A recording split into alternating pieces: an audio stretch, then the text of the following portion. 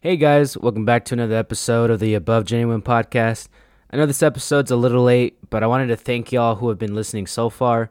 We have a lot to talk about from this past week, so let's hop right into it.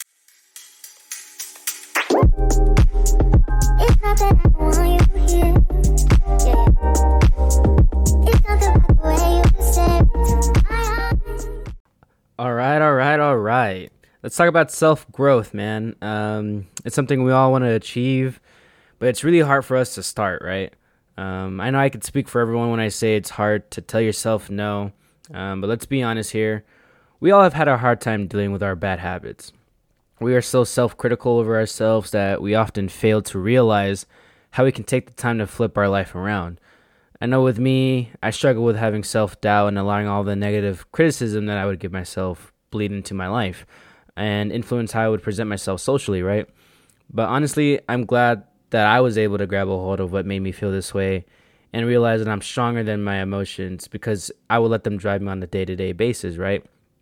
People tend to devote themselves to something or someone, and whenever that presence is no longer there, they become lost and don't know where to go from there exactly. And in reality, we just have to appreciate the time that we have alone and use it to discover our self-passion so that we don't depend on another source to do so, right?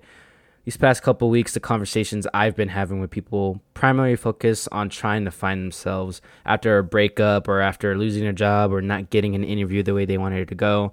And it just made me realize that not a lot of people know what direction they want to take in their life, right? And honestly, it's okay.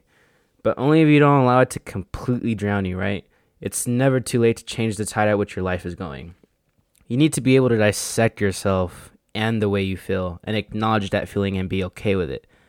I applied for an interview for a higher position 3 times and did not get any of them.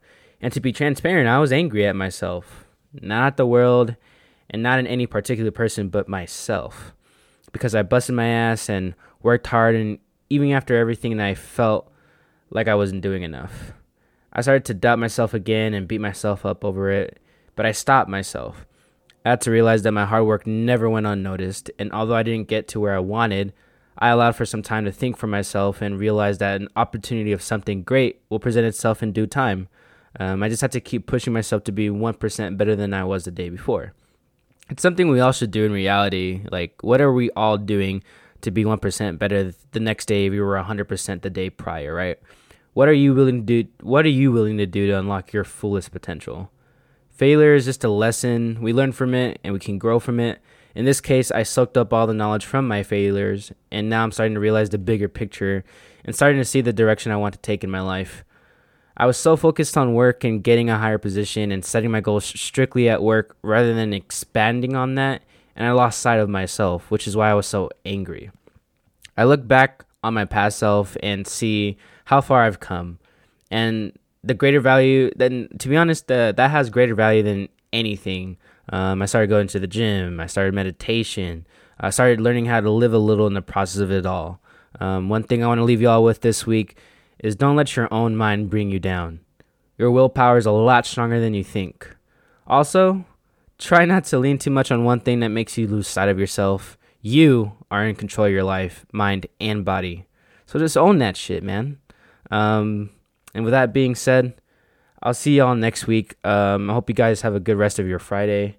Enjoy the weekend and decompress a little bit. Try not to get too into your head. Holla.